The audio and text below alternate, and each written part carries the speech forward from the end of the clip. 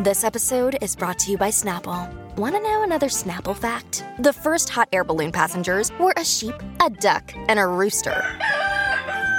Ridiculous. Check out Snapple.com to find ridiculously flavored Snapple near you. The Burt Show. Time to get buzzed on the hot goss from Hollywood with Abby. It's the Burt Show's entertainment buzz. Will and Jada Pinkett Smith say they've been separated for 7 years.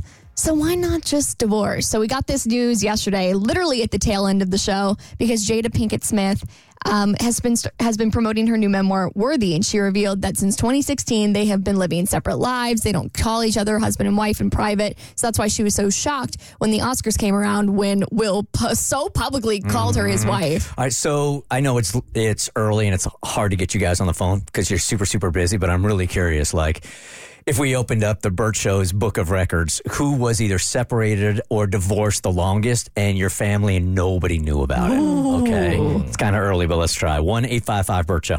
Okay, so she's been doing all these promotional interviews and was recently on the Today Show with Hoda Kotb.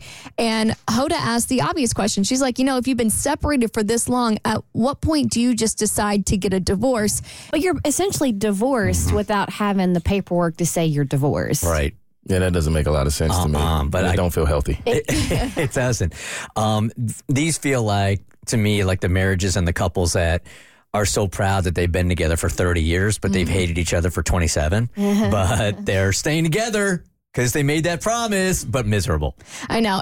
I can see how it's somewhat honorable because, like she said, when she went to the Oscars, she in her mind was attending that function as a family with Will, sort of as a team rather than like husband and wife. So I think it gets to a point when you've been married that long and you've been such a public entity that it would be hard to just break that up and make it seem as simple as just like the average Joe Schmo getting divorced. What she also said, which I thought was interesting, was that in one of those summers when there were divorce rumors with her and Will, that Chris Rock tried to talk to her and tried to take her out. And that might have had something to do with why Will was so mad that day. That was something in there. Yep. And the plot thickens. Okay, well, speaking of very public marriages, Real Housewife Nene Leakes is speaking out about how she almost got married again for the wrong reasons. So a little bit of a backstory on her. Her husband recently passed away about 2 years ago from cancer.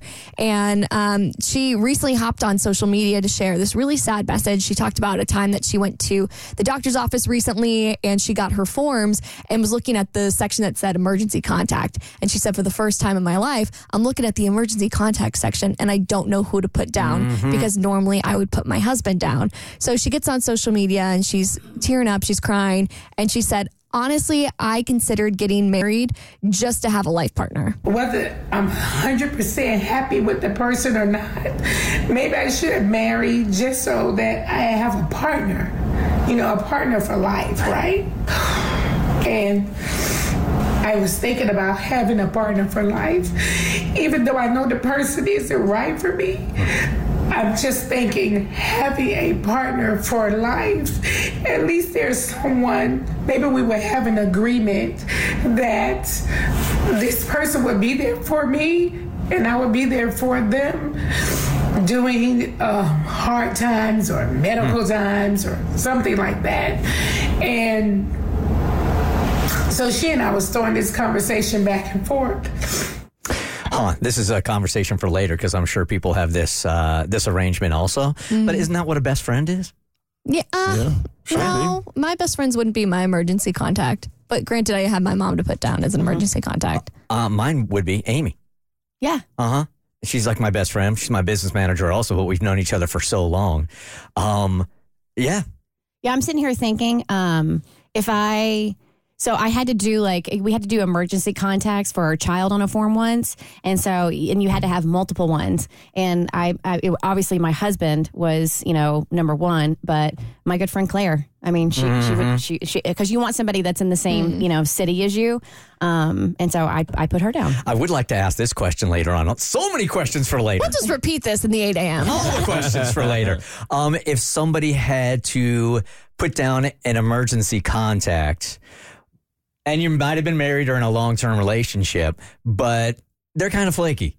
So you had to put somebody else down without them knowing it. Not your spouse, but somebody It's not else. your spouse, because you know that in a crisis situation that they're not equipped for that. So you have to put somebody else down in your life that you know can handle business. If my husband was smart, he would not put me down as his emergency contact. That's messed up. He would put down 911. I mean, it's a nice compliment and an honor, but when it comes down to taking care of business in an emergency, is your significant other really the one you want handling it? I ain't your gal.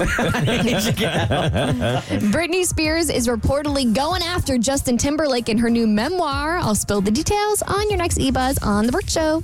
The Burt Show.